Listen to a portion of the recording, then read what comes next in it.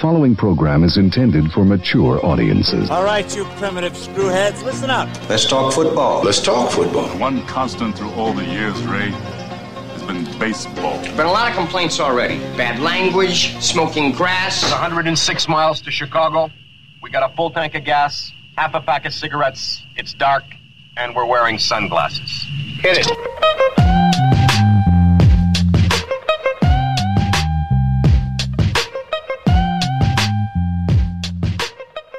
Not to contradict Terrence Mann, but baseball is anything but constant these days.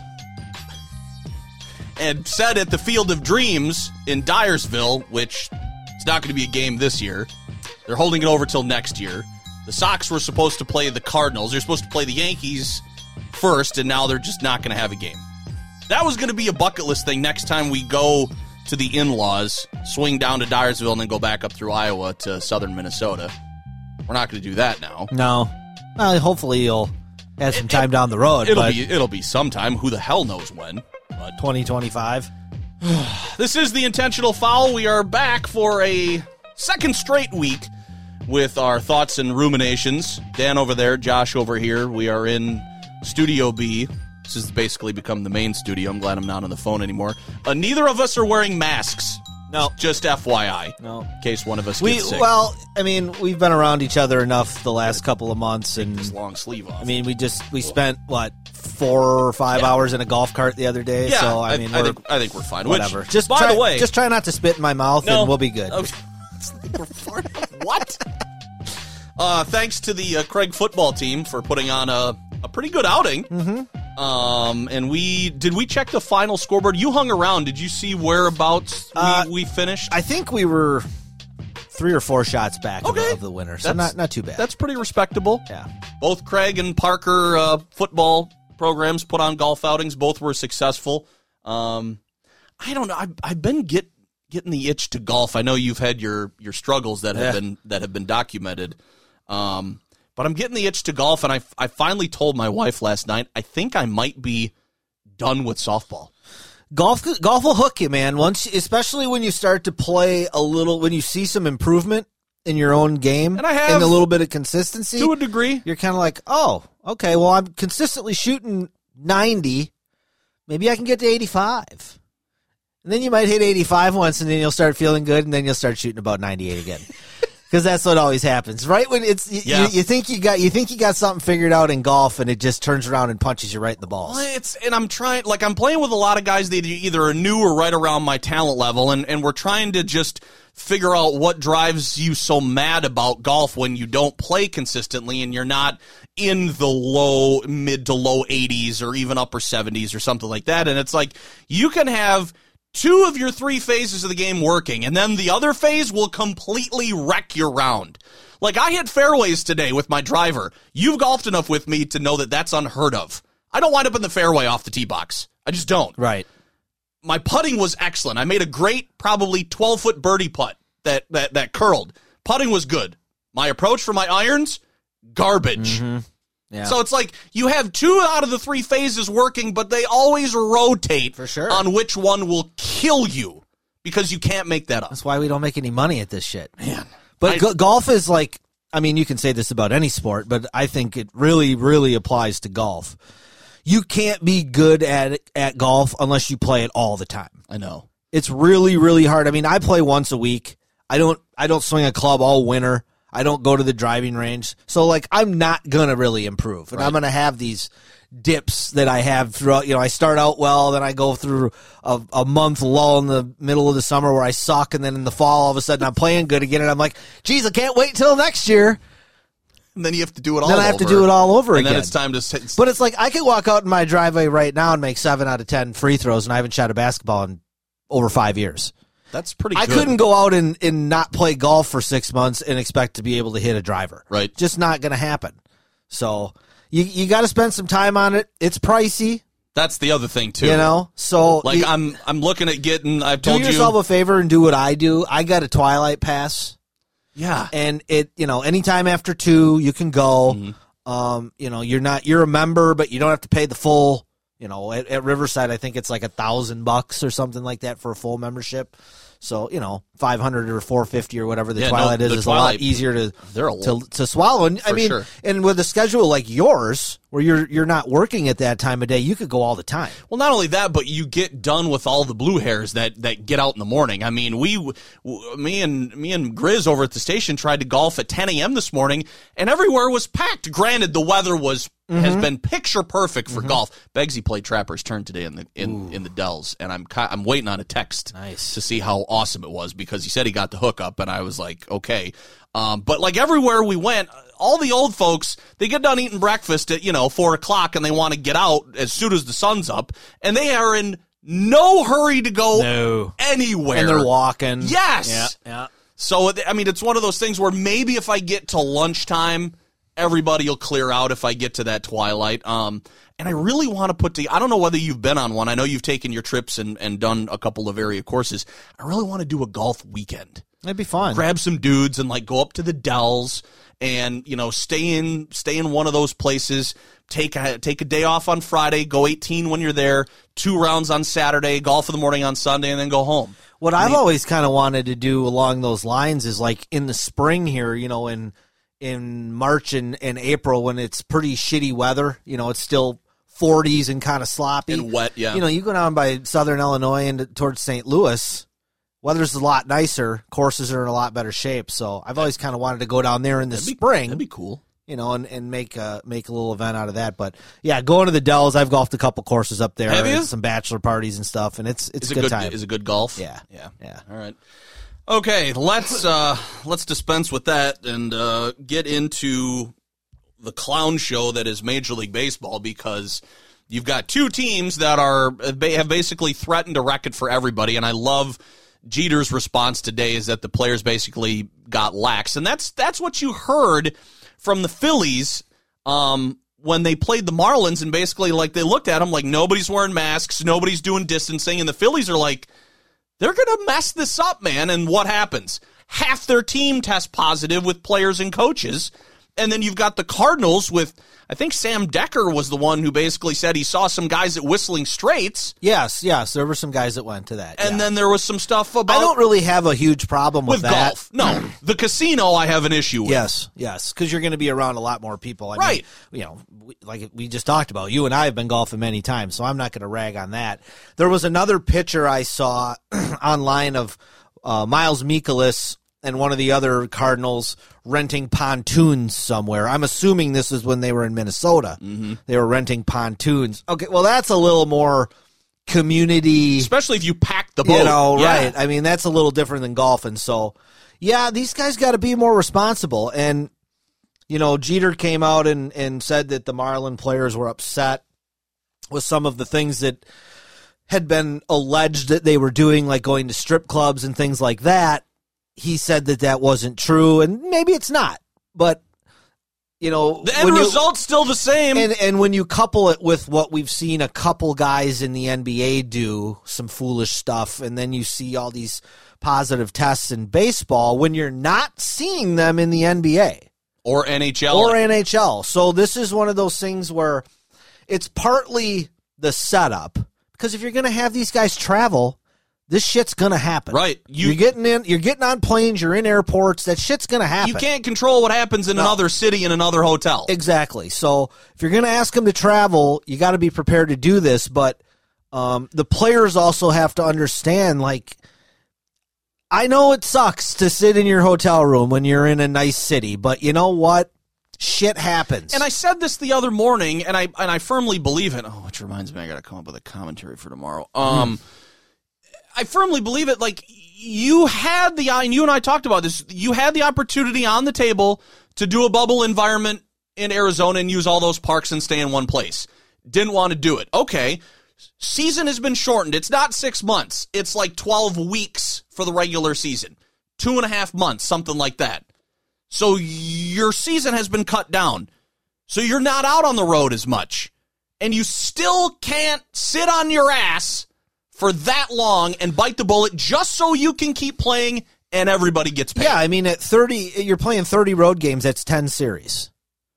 So, I mean, I don't really think it's basically a month. Yeah. That's a month's worth of time. Yeah. That's really not that long to It's just suck not it up. That big a sacrifice. It's not. It's really not. I mean, I'm getting a little tired, and I've been guilty of it too, and I'm getting a little tired of all the finger pointing and, it's Manfred's an idiot, and the players are selfish, and it's like, this is just they did not do a good job, both sides, leading up to this. We talked about this for months this spring. It's because they were negotiating up until the last possible second so they could report in time. And the bubble thing in Arizona, they didn't want to do that because it was too hot. They didn't want, and then I said something about going to Florida, and I got told, well, they couldn't have gone to Florida because of all the outbreak there. Well, the NBA's doing okay. They're in Florida. So there's been a lot of excuses trying to butt cover. I just wish that these guys would suck it up and just say, we didn't do a good job. We're working on it. We're working on it. This is a process. We didn't do as good a job as the NBA, but we also hadn't started the league. We can't cut out 8 teams like basketball did. There's a lot more people involved in baseball than basketball, so it's going to be a little bit more risky than the NBA, but we know that. We're working on it.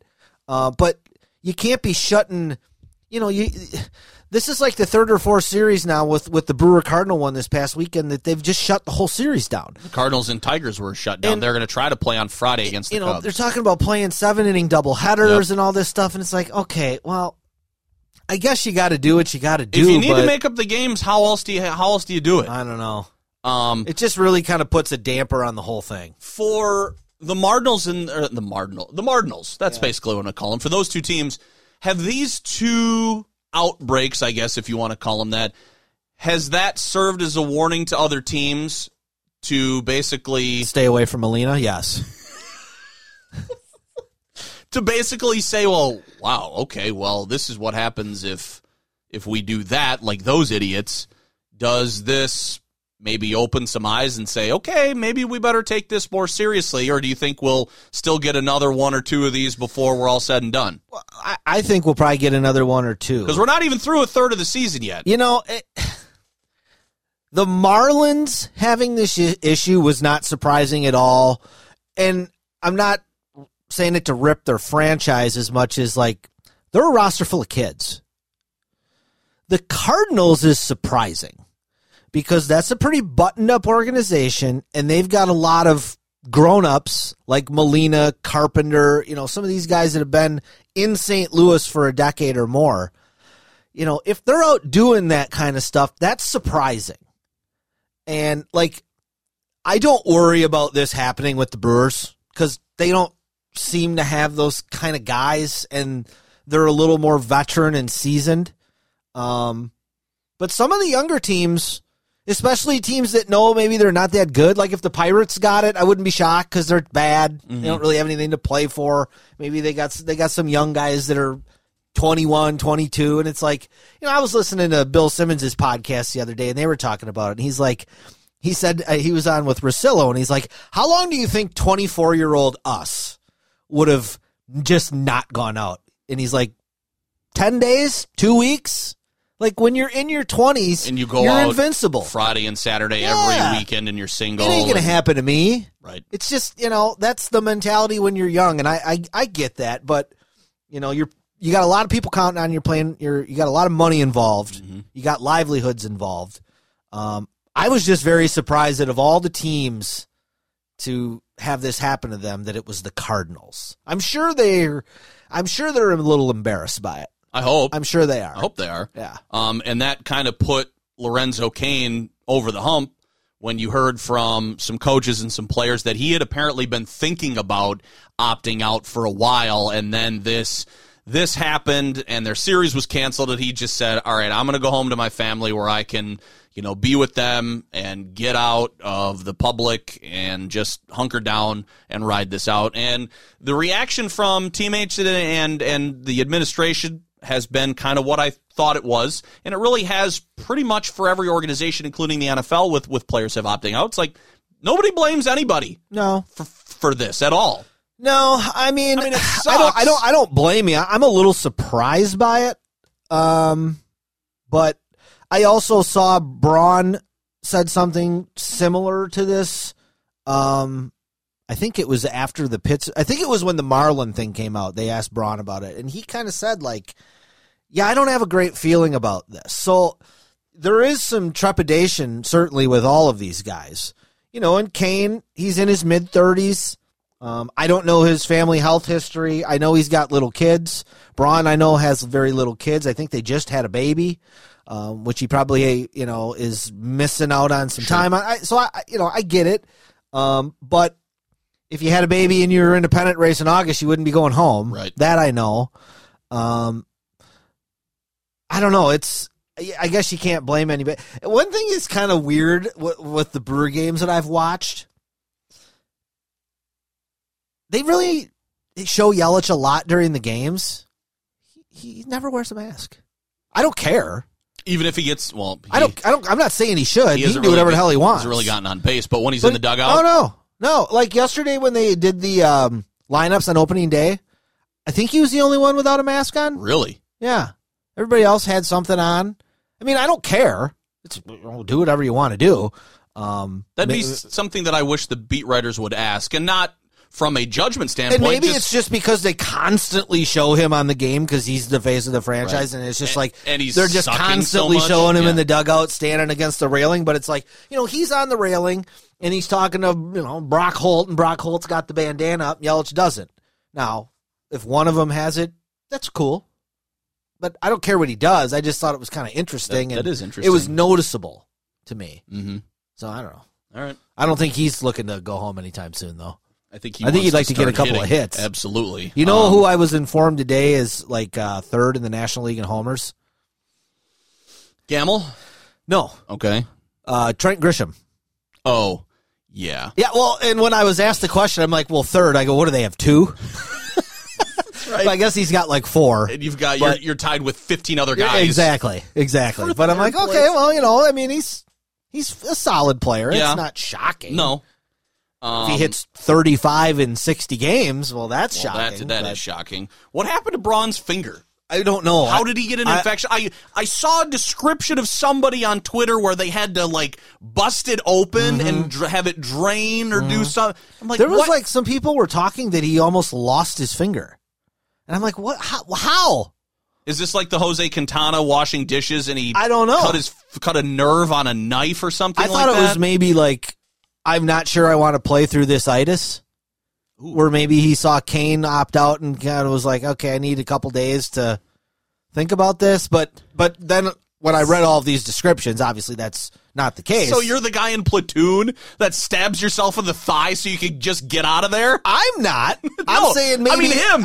He's a little self-sabotage? They've created excuses for him to bow out of spring training for the last 3 or 4 years. So to give him a couple of days off, I don't know, but that's kind of a weird one to come up with. You might just say like, you know, bone bruise or something. Who was leading off last night? Was it Ryan Healy?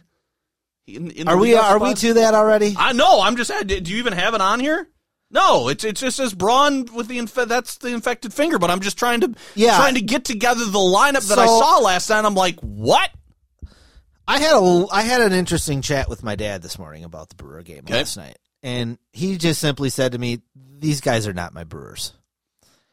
And it's hard to argue with him at this point, and I know things are weird right now, but like this roster is so random, and you know, Ryan Healy leads off last night, hasn't played all year, just got called up, swung at the first pitch and pops it into foul territory, and it's caught in the dugout basically. Right. And I'm like, what the hell is this guy batting first for? You got Gamble, who's on fire, batting 9th, so we have our second leadoff. We don't have a first fucking leadoff. Can we work on that before we worry about the second leadoff? Right. Maybe put your hottest player first? I don't know. Crazy idea that you want the hottest guy to get the most at bats. This is what we talk about in all sports nowadays. It's people that are out thinking themselves. They're out strategizing. They're trying to come up with some new way to get some sort of advantage. In reality, you just got to stick to the basics. Here's what you do in baseball that's worked for over 120 years. You put your best contact, speed, and on-base guy lead off. That's it. You put another contact guy second. You put your best hitter in the lineup most third. Consistent, and that's you put right. your power guy fourth. And you kind of fill in after that. that just doesn't seem to be what the Brewers like to do. I mean, I don't know what Yelich, sometimes he's second and sometimes he's third, and I think they're trying to figure out where to put him, especially with Braun kind of really not being a factor anymore. I think you should just bat Yelich third and just leave him there. That's what they did with Braun forever. Mm-hmm. Just leave him there. Let Hiura be the number 2 guy, and do your Morrison, Smoke, Garcia, whoever's got power at the moment, bat and cleanup. But and you want Gamble in the front spot. Well, I mean, it's better than Ryan Healy. I don't disagree. I mean, if you're going to play Sogard and you want to bat him leadoff, fine, because I don't know that there's another option right now with Kane not there. Right. Who's the leadoff guy? I don't know. They don't have one. So you're not going to put Arcia there. He strikes out too much. He swings at terrible pitches. He's unpredictable. Where does Garcia fit? Because he had a couple of hits last night, too. Well, I think he's got to be in the top 4, top 5. Yeah, they want him to be a power bat. So he's in that 4-5 mix. But I don't know. It's been a little weird this year. Last night, a couple questionable decisions, I thought, by Counsell. I thought the lineup for one was questionable. Left Corbin Burns in a little too long. I thought Corbin pitched very, very well. But unfortunately, the second time through the lineup, he had to face Abreu. The first time he faced him, they had like an 11 or 12 pitch at bat. He couldn't get him out, and he finally struck him out. Got behind 3-0 on him the second time, and just throws an absolute meatball letter high down the middle of the plate, and Abreu just hits it off the scoreboard. You probably got to take Corbin out there. You got 3 innings out of him. This is one of the best hitters in baseball. Do you really want him to face him twice? You've got a rested bullpen. Hader's only pitched 2 innings all year. And the White Sox got some mashers on that team. They do. White Sox got a nice team. Yes, they do. So I thought that was a little questionable. And then Counsell got, a little defensive in the post game when asked if Josh Hader was still on the team. It's kind of like why would you even frame it that way? Well, no, that wasn't the question. Oh, okay. That's my question. All right. But, basically do you think you need to get Hader some work? I think was the question. And he bit back, no, we know what we're doing. He's fine. But what are we, 7 games in? He's pitched twice. So, you got this cannon. You kind of want to fire it once in a while. Sure. It's the old adage: what good is the all-star closer if you're never winning at the end of the game? Absolutely. So, how much value? But at the end of the day, this team needs to be able to string some hits together. They did it a little last night. They had a couple nice innings. They had a lead. Yep. They had a lead. But or 2. That's what you want. You want the bullpen to be able to save it. It's been spotty. Woodruff is going tonight against Giolito. And then Woodruff's a stud, man. Yeah, he pitched well in the Pittsburgh series. I watched the opener that he pitched, obviously, and they took 2 out of 3 from Pittsburgh, which is really in the division who you have to have 2 out of 3 from. And he did the other night against Pittsburgh what an ace does. He came in, he shut him down for 7 innings. Yes. Nobody got out. I think he had 9 strikeouts again, and he just shut him down. And when your offense is struggling like the Brewers have been early on, you need that guy. You do. And, you brought it up to me a couple times of John Smoltz throwing Woodruff's name in consideration for the Cy Young. Mm-hmm. Well, those are the kind of games, when your team is struggling and you can throw a guy out like a Scherzer or a Kershaw, and everybody can kind of take a deep breath and be like, okay, we don't have to score 5 runs today. Probably we can probably win 3-2. You get a 1 or 2 run lead and then just turn it over to that guy. That's a big deal, and let him get some outs for sure. So Brewers and Sox tonight, and then they flip down to the south side, and then I don't know who they have this weekend. Do you know? Do you know who they play? I don't remember. Okay. I don't remember. We're not prepared. No, we're not. I left all my notes at work. That's okay. We're both operating off of our phones. We go to the NBA. The Bucks played today. Let's start with that. This was one of those games I told you about a couple weeks ago that was a little bit of a giveaway game for the Bucks. Mm-hmm. Giannis, Middleton, Bledsoe only played about 15 minutes. Brooke Lopez and Wes Matthews did not play. Mm-hmm. So you kind of got the B team for the most part, and it showed. According to Ted Davis, they were playing a G League team. They were, but the Nets are playing for seeding. Yeah. So they were half a game up in the 7th spot. Yeah, they don't want to play the Bucks in the first round. So they were definitely trying to win. And, they shot out of their minds. They had 70 points at half. They made like 15 threes in the first half. The Bucks have played okay so far. You know, they beat Boston on Friday night, and then they lost to Houston in a game they should have won on Sunday night. Giannis has been great. You know, he's about 35, 15, and 7 roughly those first 2 games.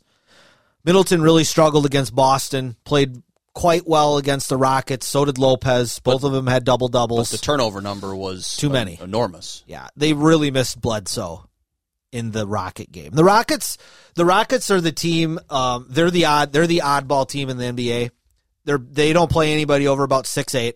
61 3-point attempts. They shot 63s, and they've got 2 guys in Harden and Westbrook that are absolute freight trains going downhill with the ball. They're very, very difficult guys to guard, and when the Bucks are missing Bledsoe and Connaughton, 2 of their better defenders and most athletic guys, it really hurt them, and it showed late, and it showed with the turnovers. DiVincenzo, Jesus Christ.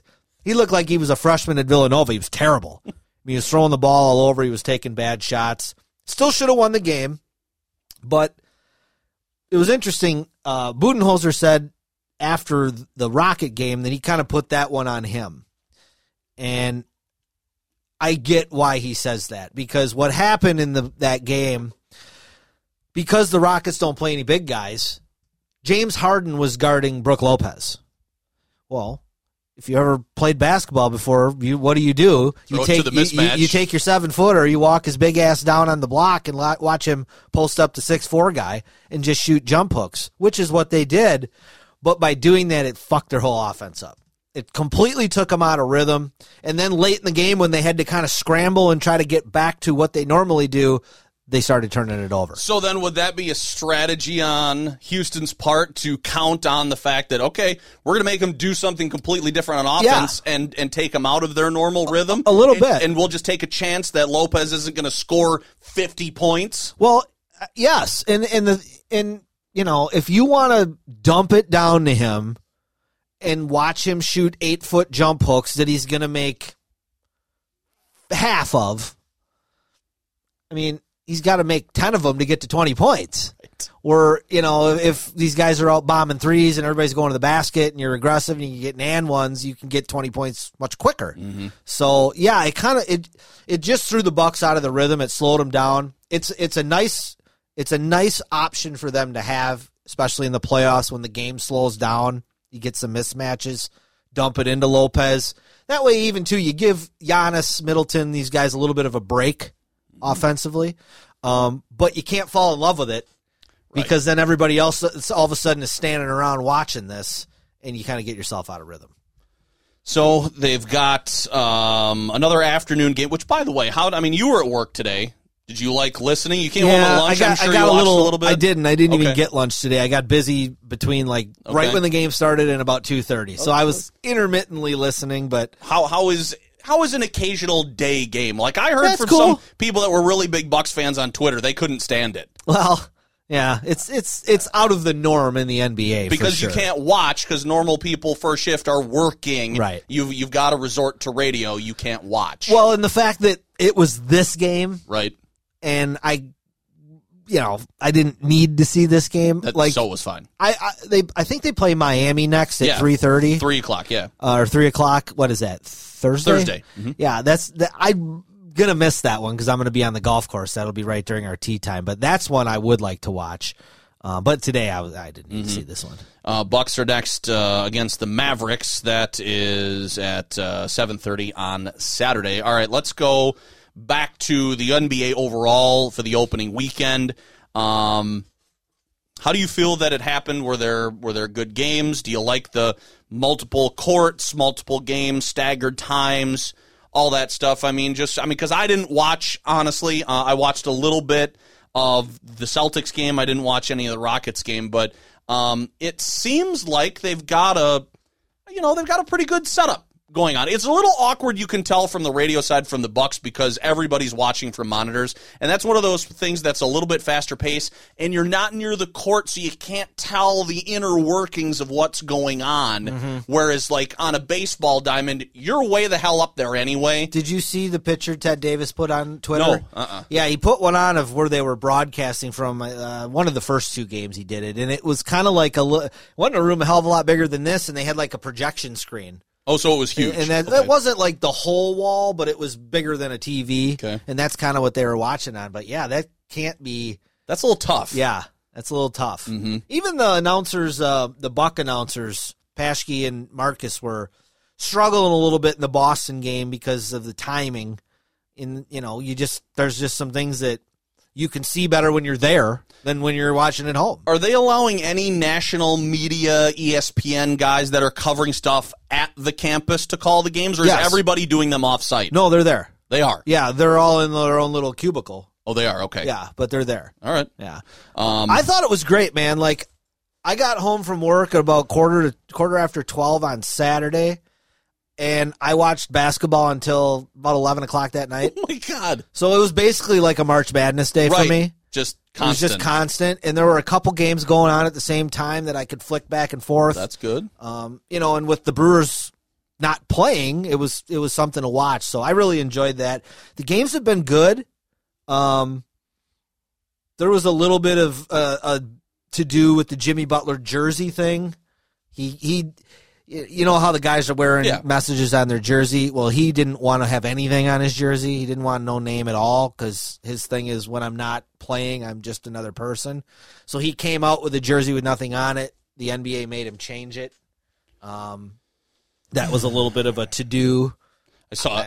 I don't give a shit. You wear whatever you want. I saw on Twitter today who thought Meta World Peace would have been so far ahead of his time. I know. It was funny to see education reform Gordon Hayward have such a good game the other day for Boston. Sure, is that available somewhere? Can I get that jersey? Can we get that on a jersey? I was watching the Nuggets the other day, and their jersey. Their last name is on the small of their back, below the number. So it said Millsap below his number, his last name, and on the top he had vote. And I thought that's one of the great political billboards of all time. Vote Millsap. That's true. Yeah, that is good. Vote Millsap. Write-in candidate, libertarian for the presidency. I was watching PTI today. I'm not plugged into the Zion thing. Kornheiser's one of these Zion nerds who is just all in. He's excited. There's a few of those. He's an old guy that is really excited about like one player, and that he's so polarizing that's who he wants to watch. So he's obviously fired up when they say they held him back and they lost and then they let him play and then they won. And so should we see more minutes? And it was just one of those things where it's like, guy, you just need to relax. But I mean, they're treating this guy like he's the next big thing. So he's getting all this attention, but yet he really hasn't been on the court that much. No. I mean, you and I have talked about it many times. Your greatest ability is availability. Yeah. And he has not been available for the Pelicans for most of the season. He's a basketball player. He needs to play. He's fat. He's fat right now. I mean, if you look at a picture of him at Duke and you look at a picture of him now, he's got to be 25 pounds heavier. So is any of it muscle, or is it doesn't appear to be. It looks like a lot of flab. McDonald's. I don't think he was doing a lot during the quarantine. Right. Let's put it that way. Except eating. They're babying him because he's had. He's a weird. It's weird with Zion. I was talking to my buddy Warner about it the other night, and it's like he's really had nothing but drama around him since the day he kind of came on the scene last year at Duke till now. But it's not really. I don't blame him. Like, remember when he blew his shoe out? Oh, yeah. He didn't freak out. Everybody else freaked out. He shouldn't play anymore. So you have all that shit. And then you had some stuff with him. He got hurt early this year, and he didn't play right away, and everybody was flipping out about that. And now there's this trial that he's going through where they're trying to prove that he took money. His stepdad took benefits, and he's going through that. And now there's this with the playing time. It's just constant. One thing after the other with him, and I don't blame him. He's 19. He's not creating this. This is all the shit around him. But it kind of reminds me a little bit of Blake Griffin when Blake Griffin came in. Zion, I think, has the potential to be a much better player. But Griffin came in and he was this power forward that you hadn't really seen before that was like unbelievable athlete. Can do all this stuff. But he's always hurt. He's always got something. He didn't play his whole rookie year. He sat out. And then they kind of babied him. And then he'd be hurt. And then he wasn't hurt. Then he'd blow a knee out. Then he'd come back. And you couldn't really rely on him. And I'm fearful of that happening with Zion. And I think the Pelicans are too. And I think that's why they're managing him so much now. But at the same time, I think you kind of have to shit or get off the pot right now if you're the organization. Do you want to make the playoffs this year? Or do you want to protect your guy? I'm not sure that they're going to be able to do both because I think they're like 2.5 games back of being able to get into that little qualifying tournament that they're doing. So they got to win. And I think they've already lost 2 or 3 games here. They've lost 2 and they've won 1. Yeah, so they're not doing great. And they beat Memphis last night, who they're chasing, and Zion played more and played pretty well. So I don't know. I guess it's going to be on the general manager, David Griffin, and how they're going to figure this out. Do you want to take the chance to try to make the playoffs and get swept by the Lakers at a neutral site in Orlando? Right. Or do you want to protect him and then hope next year that you're a better team and you still make the playoffs next year and maybe get some home court? So as long as you put him on an elliptical between now and then. Yeah, you got to get him off the Barkley diet. It's like when Barkley said Moses Malone, he asked Moses Malone why he doesn't play more, and Moses Malone just said to him, "You're fat and lazy." I mean, I don't think Zion's lazy, but he is fat. That's great. He is fat. He's got to watch that. I mean, if you're struggling with that weight at 19, what are you going to be at 30? Mm-hmm. You know what I mean? Like, that's one of those things. It's hard to get that under control. Some people are just big. I mean, I'm talking to the freaking choir here.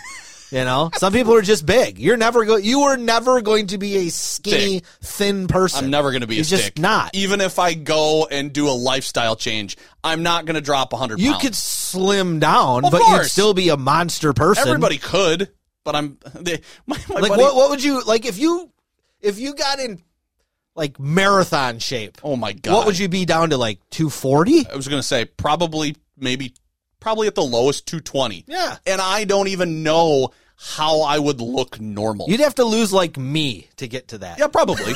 I don't even know how I'd fit in my body, right, minus that much weight. Be a lot. Honestly. You'd be like Jerry Nadler on the in Congress. You'd have a lot of loose skin. And I don't know that I want that. I was talking to my teammate Paul at work the other day, who, I mean, to his credit, he admits, like, I've gained some weight since I've gotten married and become a 2-time dad. But it's like, it gets to the point where you just kind of accept, this is kind of how I'm going to be. Yeah. Unless I create a lifestyle change. I'm sorry. I live in Wisconsin. I like gravy. I like milk. I eat cheese. Piss off. I ain't stopping. And that's, once you come to that realization, it's like, and he even said so. It's like, I don't know how we got to talking. I'm like, I cleaned out my closet this weekend. I just put a whole bunch of shit in a bag that is almost brand new, barely been worn, but it doesn't fit anymore. Mm-hmm. And he's like, I have the same 5 outfits that I just keep rotating because they're the only ones that fit. And I'm like, I'm getting to that point where I don't care about my wardrobe, and everything that I thought looked great when I was in my early to mid-30s, it doesn't fit anymore. And I don't want to lose 40 pounds just to go fit into that stuff because, like you said, I like all those things. You ever watch like a TV show or a movie and they'll make fun of like fat people in the Midwest or whatever, and it's all these like skinny East Coast or West Coast people, and I'm like, yeah, you eat your kale bread, that's cool. Avocado toast. You know how fucking good this shit is here? You know how good a brat is? You know how good a double cheeseburger at Culver's is? Do you even understand what a concrete malt is? Do you know that you can take little balls of cheese and throw them in a deep fryer? You know how good fried cheese curds are. You ever had a deep fried Snickers? No. Yeah, you have to change your pants. Not from pooping. It's amazing. It's the greatest thing ever. Really? I think I had it at the Walworth County Fair. It's got to be a fair food. It's so good. Really? Yeah. Deep fried Snickers. All right, I'm going to put that on my list then. Yeah. All right, let's That was a good deviation. Yeah. Let's get back to the. All right, anything I'm very else? passionate about us being fat. That's you know? fine. I'm totally fine with that. That's totally good. Bought and paid for. A couple of other notes, I guess, from the NBA, and you would obviously have been watching. The benches have been into Oh, it. yeah, it's been great. You've heard of this a little, and since we've already cleared baseball, you heard a little bit of this about baseball, too, where you hear the chirping now, and you get...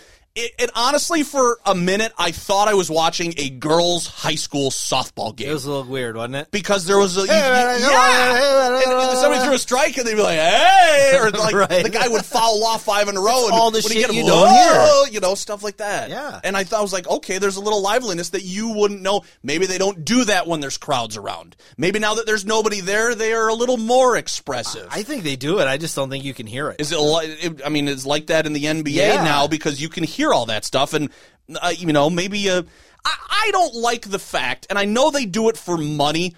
It's just wrong to me that some of the broadcasters for the NBA have been booted up into the mezzanine so that now they can put fans next to the bench. Mm-hmm. That's wrong to me. Mm-hmm. I get why they want to do it. It's a fan experience. It's probably very lucrative for them, but to me, it's just like, let the players worry about the game. You don't want to be sitting next to Joe Schmo with his kid who just paid $3,000 to sit here and just so you can sit next to an NBA guy. Like, let them worry about the game. All these people should be back in the normal stands. Maybe I'm wrong. No, I'm with you. I don't know, but now with these lack of people around, do you think that's a better environment for the game?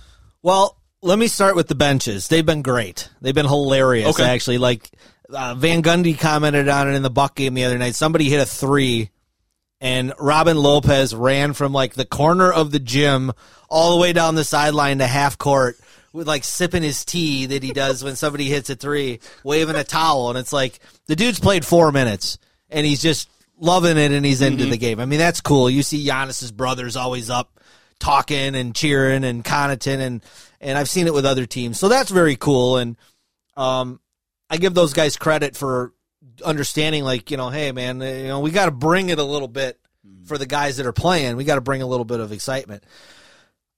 As far as the seating and stuff goes, I'll be interested to see if anything changes going forward.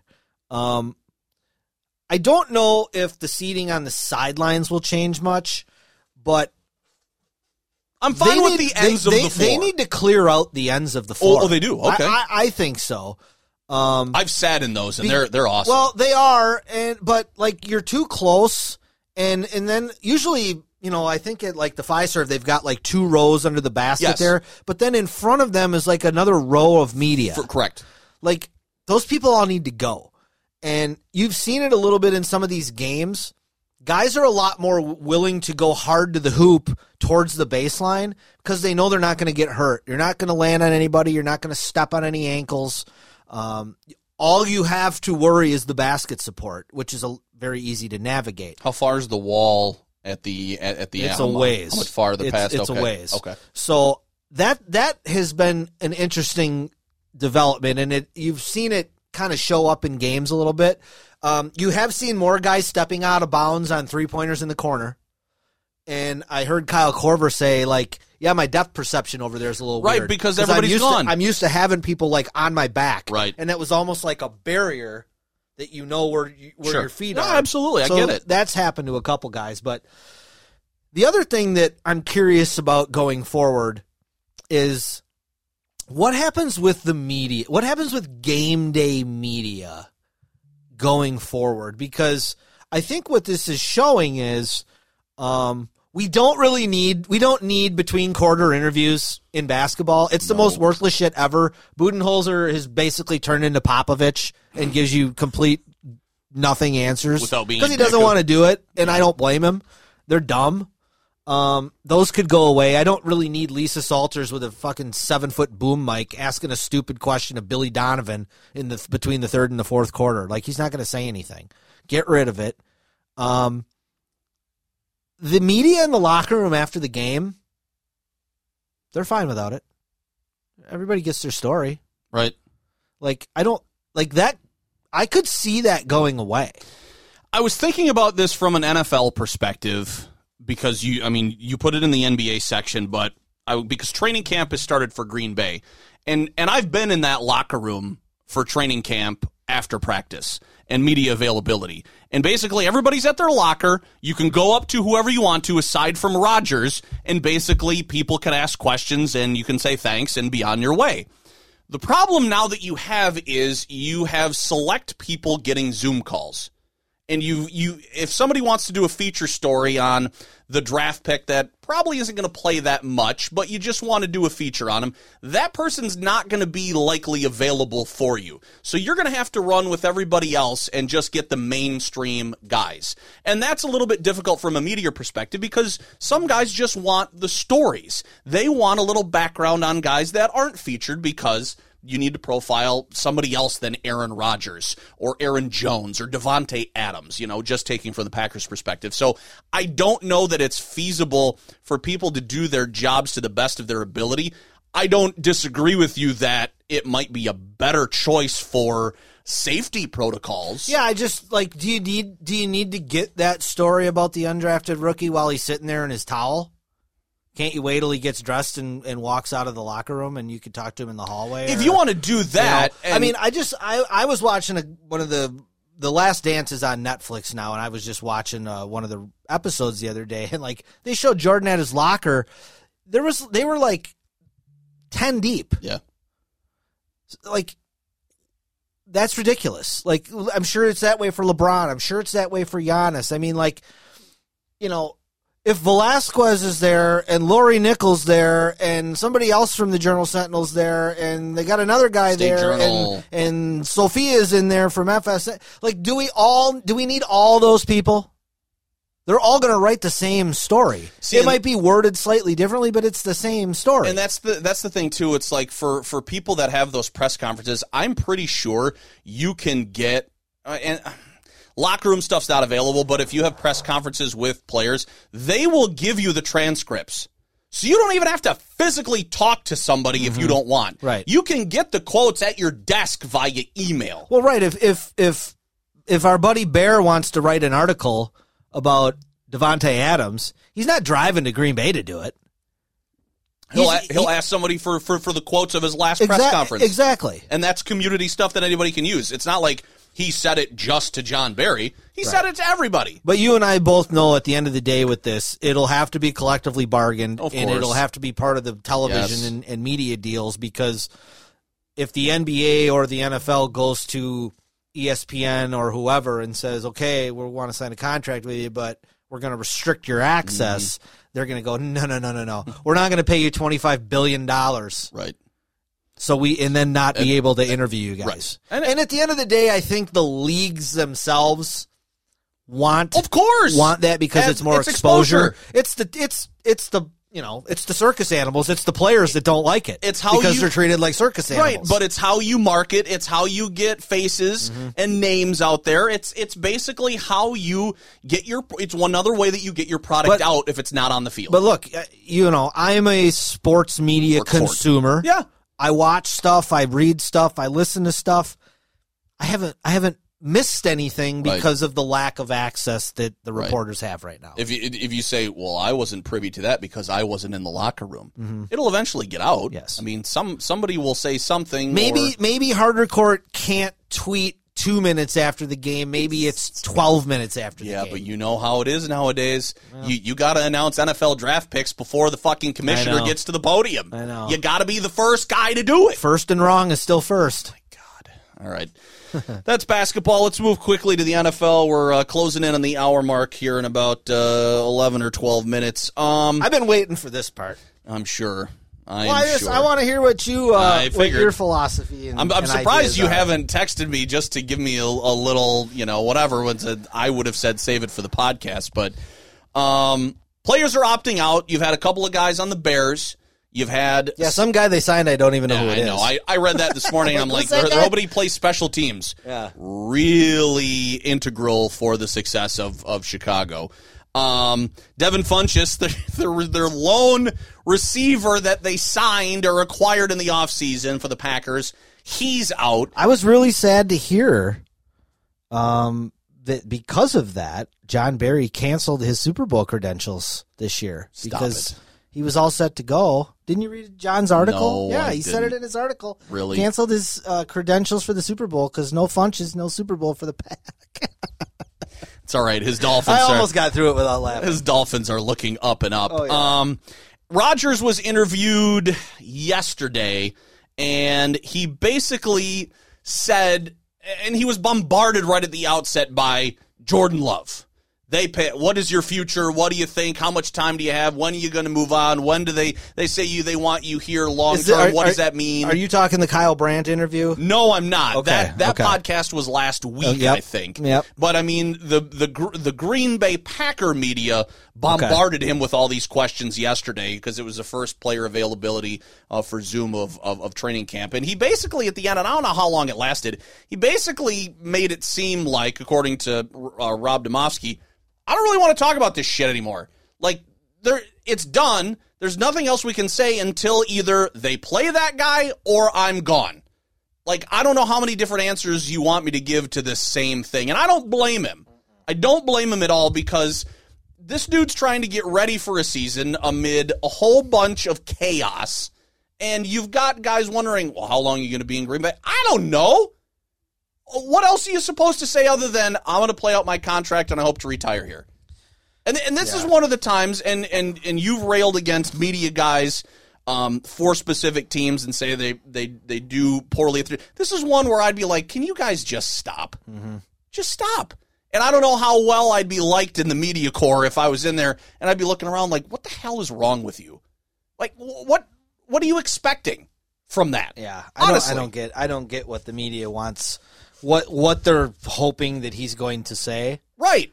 The guy already said he was shocked, said maybe he was a little disappointed because he came to grips with the fact that he might not play out his contract. That, to me, is the most reasonable answer you can probably expect. Well, and this is why what we've seen here the last 2 weeks is what we're going to see for the foreseeable future of the Packer franchise. Yes. And this is why I said, and you said, this was such a terrible pick. You have put Aaron Rodgers in such a terrible position that he has to stand there and answer questions about something that he wasn't even involved in.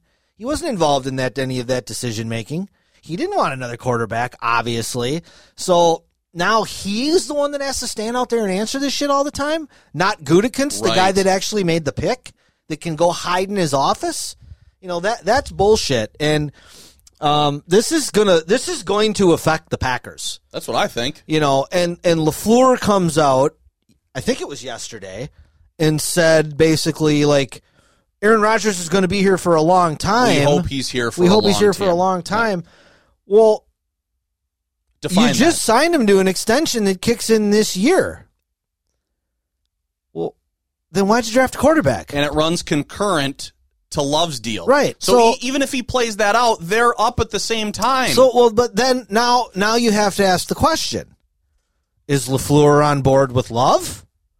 Was he on board with the pick? Sounds like he's enamored with him. Or is he trying to untie himself from this kid because he's seeing the reaction now of like, maybe this was a bad idea. This was a fucking stupid thing to do. Maybe we should have just drafted a receiver. Because you look around and I know you hate him, but your boy Cowherd was talking about the other teams in the NFC the other day. And he's like, every playoff team in that conference got better but Green Bay. They did not get better. And you had an opportunity. I mean, Rodgers talked about that Jefferson kid from LSU and the Ayuk from Arizona State as wide receivers that he really liked. You had an opportunity to go get those guys. And he even said, this isn't the same as when the Packers drafted him in 2004. He slid in the draft and he fell in their lap. They reached. They traded up. Right. Yep. They went Love. To go get. So if you're Rodgers, I know people have laughed because I think Kyle Brandt asked him how he would look in a Bear uniform. And Rodgers didn't really answer. He just kind of chuckled. But forget the Bears. I mean, Peyton Manning ended as a Bronco. Brady's in Tampa. Phil Rivers is a Colt. Favre ended up being a Jet and a Viking. Aaron Rodgers playing for one or two more teams after maybe this year. Very realistic. Would not be a surprise. Nope. Because I think that he's still good enough as a player and still is highly thought of around the league that I don't think anybody would have a problem taking on that money, even at his age, and even with a slight decline. It's not like he's by no means fallen off a cliff. No, but there's been a little bit of a decline in play. If you're but he's still a top 5 guy. That's what I mean. If you're one of these teams that has struggled finding a quarterback and you need to bridge a gap, do you just pay him a boatload of money and say, come play for us and we'll see how many games we can win? If you're the Chargers and you get this Justin Herbert kid into camp and he starts playing and you go, oh no, we can't play him right now. And we're looking around and we've got Tyrod Taylor as the guy, is the incumbent, right. and all of a sudden you're like, wait a minute. We've got everything else on this team but the quarterback. Let's trade one of our glut of D linemen and a couple of picks and see if we can snag Rodgers. I mean, what if the Packers go, let's just say they have a 16-game season and the Packers go 9-7, 10-6, and losing the wild card. That would be the time to trade him. Chances are, and I was thinking about this today because I knew it was going to get asked, are your chances, and you can go do the Brady thing, but the Brady-Belichick thing is an anomaly. Mm-hmm. You can't compare anything, and you can't expect that type of copycat sort of situation for a team with an aging quarterback. It's an anomaly in all of sport, really. Well, I mean, really, it's just crazy. You would have to think that as Rodgers, you've seen his stats, you've seen his more conservative approach to the game, not pressing the issue, still putting up good numbers, but he's not as dominant as he was. Mm-hmm. You would think that the NFC Championship last year, and yeah, maybe they have chances to go to the playoffs, but you'd think that those chances start incrementally decreasing as he gets older. And I was reading a little bit about his salary cap implication for his contract today. They'd start to save money after the following season, but it would be fairly small. After his second year of that contract is when you really probably start seeing that money, so that might be a realistic. But, I mean, do you really think that you stand a better chance? I mean, you can't say that you stand a better chance with Jordan Love in 2 or 3 years if Rodgers starts to go down, but at the same time, you can't grade the pick even right now until a couple of years and you see what at least the kid's capable of. People are saying that it's a bad pick. From a football perspective on field, you can't answer that right now. That's why drafts are regraded 5 years down the line. For sure. And you might even need to regrade this one 10 years down the line. Because if the guy turns out to be a future Hall of Famer, maybe they made the right pick because Rodgers is now on the downside and probably is not going to get you back to the Super Bowl in the next 4 years of that contract. It's just a reality. Mm-hmm. So then, okay, maybe then in 2 years you do say whatever, and we'll take maybe a lump or two of a season with this kid, and then we'll see what I don't know. It's a bad pick because it wasn't the right guy to take. Not at that time. It wasn't for sure. No way. That's the problem. Yep. And you know, what did I hear the other day? Since 2000. Or what was it like? Since like 2004, there's been like 30-some kids picked in the first round as a quarterback, and they've all played by year 2. The only one that didn't was Rodgers. Right. Yeah. And that was because he was behind Favre. But, I mean, I don't know. As an outsider looking in, it was an incredibly arrogant pick, in my opinion. Because what you're saying is, we can develop quarterbacks all day. Right. We had Favre. Then we got Rodgers. Now it's this guy. This kid will hold a clipboard and he'll come in and it'll be fine. I think that's incredibly arrogant, and I think it's incredibly disrespectful for the second time to one of the top 5, 8, 10, wherever you want to rank quarterbacks of all time. They did it to Favre. They're doing it, and Rodgers is going to get traded. It's going to happen. It's a matter of when. But it's going to happen. He will not play all 4 years of this contract. It's not going to happen. It's just a shame that it's going to be a second straight messy divorce with a Packers Hall of Famer and a Pro Football Hall of Famer. I think it'll be a little less messy. Of course it will, because Favre, they basically said, we're tired of this shit. Yes. Get the hell out of here. Yeah. We got this kid that we like, and you just saying, well, maybe not. And he did that to him for a couple of years until they finally said, we've been waiting to play this kid, but we've given you the opportunity. We've waited for you. We're kind of tired. We want your decision. Oh, you don't have one yet? Fine. We'll make it for you. Leave. Now it's we've had this plan in place. We took the kid. We let you play a couple of years, but it's time now that we feel to move on to this kid. So we're going to let you keep playing somewhere else by essentially just getting rid of you. It sucks that they're getting rid of both of these guys. It's just under different circumstances. Mm-hmm. You know what I mean? Yeah. It seems less pissy, but like you said, I think that's a good word. It just seems more arrogant. It is. It's kind of it's organizational arrogance. That's really what it is. And you know what? Whatever. I mean, it's you guys are running the team. At the end of the day, if this kid's a flop and if you don't win a Super Bowl in the next 3 years with Rodgers, and then you get rid of him, and this kid's no good, Gutekunst won't have a job, and neither will LaFleur. And they'll have some other people in there running the show answering to old Pockface Murphy. So that's just life in pro sports. For as long as some of these coaches and general managers stick around for making boneheaded picks and stupid moves, I would be wondering if neither of them will have a job. If they both it is still true. do. The Packers are not a team that gets rid of guys super quick, right. Unless your name's Ray Rhodes. No shit. That was a one and doneer. But yeah, a 500, you're terrible. Get out of here. But it's weird, man. Like, as somebody who's never had a quarterback, and to watch Packers not only have two great ones, but then treat them like shit. Piss on them both, yeah. It's kind of like, man, that hurts. That hurts. All right, so I don't know how many times we're going to try to keep reviving this thing. I really don't. I mean, people were texting me, hey, did you see The Rock bought the XFL? It's one of those things where I don't care. Like, you had a first run. Nobody cared. You had a second run. Would they have finished the season if not for Corona Mania, and there would have been their second season? I don't know. I doubt it. Didn't sound good. So now what makes you think that you're going to be able to make this work in the things that you do? And they even did things, in my opinion, better the second time. Oh, yes. They tried to make the football better. They tried to make it football, yeah. They tried to make, they tried to get quality players and do away with the gimmick stuff and all that. They tried to give you real football, and it still wasn't really doing it. Well, it'll be interesting to see. First of all, he bought it for $15 million. That's it. Which that's not done because apparently the creditors are saying, that ain't going to cover our costs to pay us. I was going to say, that ain't nothing. Right, and they're like, hold up. So this deal isn't done. Right.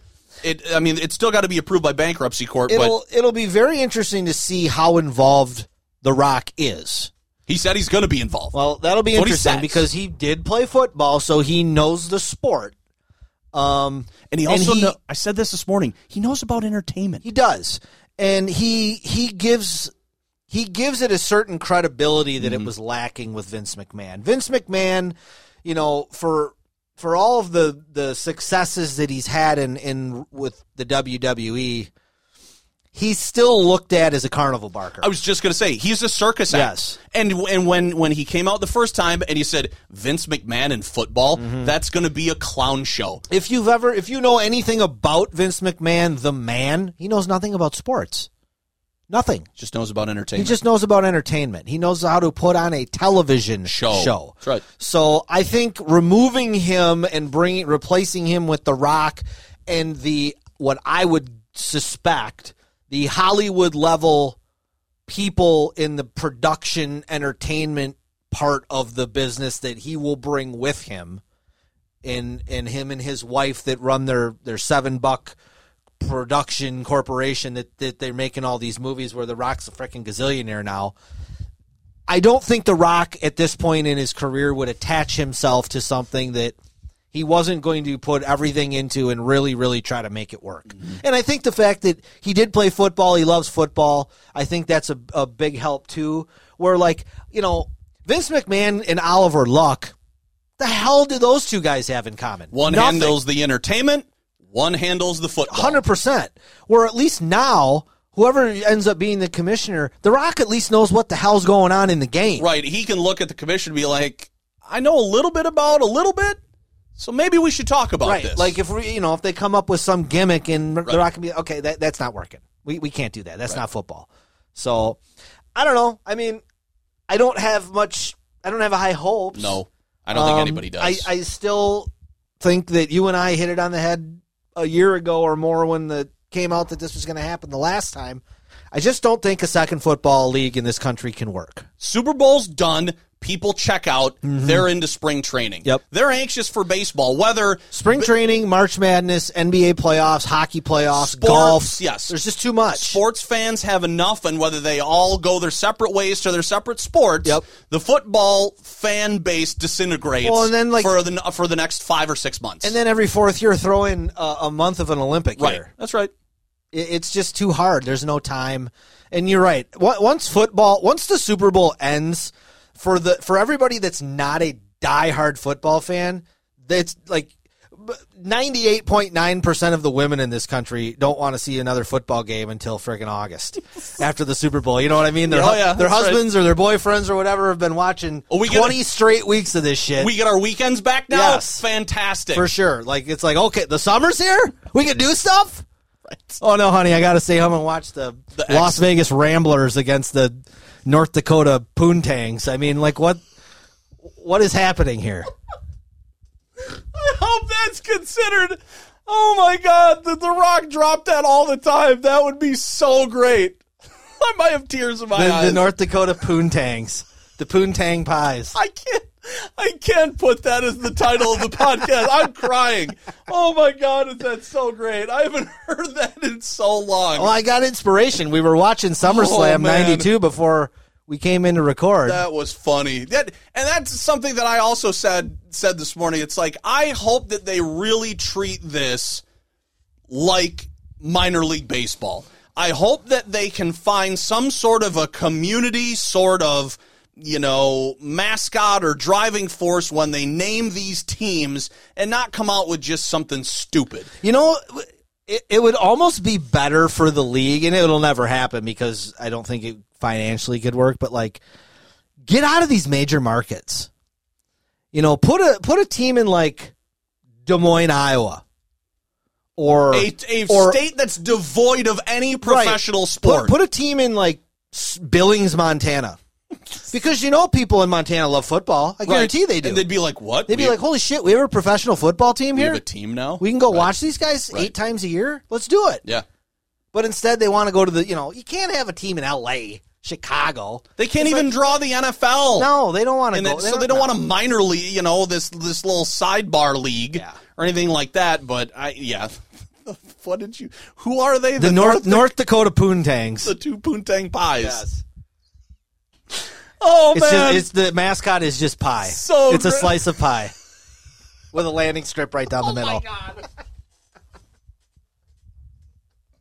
Oh, my God. We've officially gone off the rails. Do we even want to talk about college football? I think we should just end there, but let's oh, my God. Let's just do one more. The Pac-12 players have apparently banded together, and I don't know how they could all get in a Zoom call together to say, we're all doing this. But they've essentially sent all the universities of the Pac-12 saying, unless you do this, this, this, and this, we're not playing. Would this be going on right now if Corona was not happening? No. Even if the social injustice stuff was still going, racial inequality, all those things were still existing, and everything was on track to go, but Corona wasn't here. No, it wouldn't be happening. I mean, they might still be sending the letter, but the NCAA wouldn't do anything because they don't have to. No, they don't. I think we are starting to see the cracks and the beginning of what might end up being a mass exodus from the NCAA by the Power Five, at least at the football level. I don't know. I'm not super well versed in all of the collegiate stuff, but I don't know if your football program can say we're out of the NCAA, but your basketball program can stay in. I don't know how that works. I don't know if the NCAA would even allow you in with one, if not the other. But I think for football, it's getting to the point where the NCAA, it's such a mess with football. At least with basketball, you have a tournament. Mm-hmm. the people that run the NCAA have nothing to do, no say whatsoever in anything that goes on in terms of who wins and loses. So I think that in football, they still kind of got their finger in the pie a little bit, and I don't think these conferences like it. And there's so much money. These conferences all got their own TV networks now. What do they really need the NCAA for other than the championship? The college football playoff. That's basically it. So I wouldn't be shocked if we saw a little bit more of this going on with some of these bigger teams in the bigger conferences.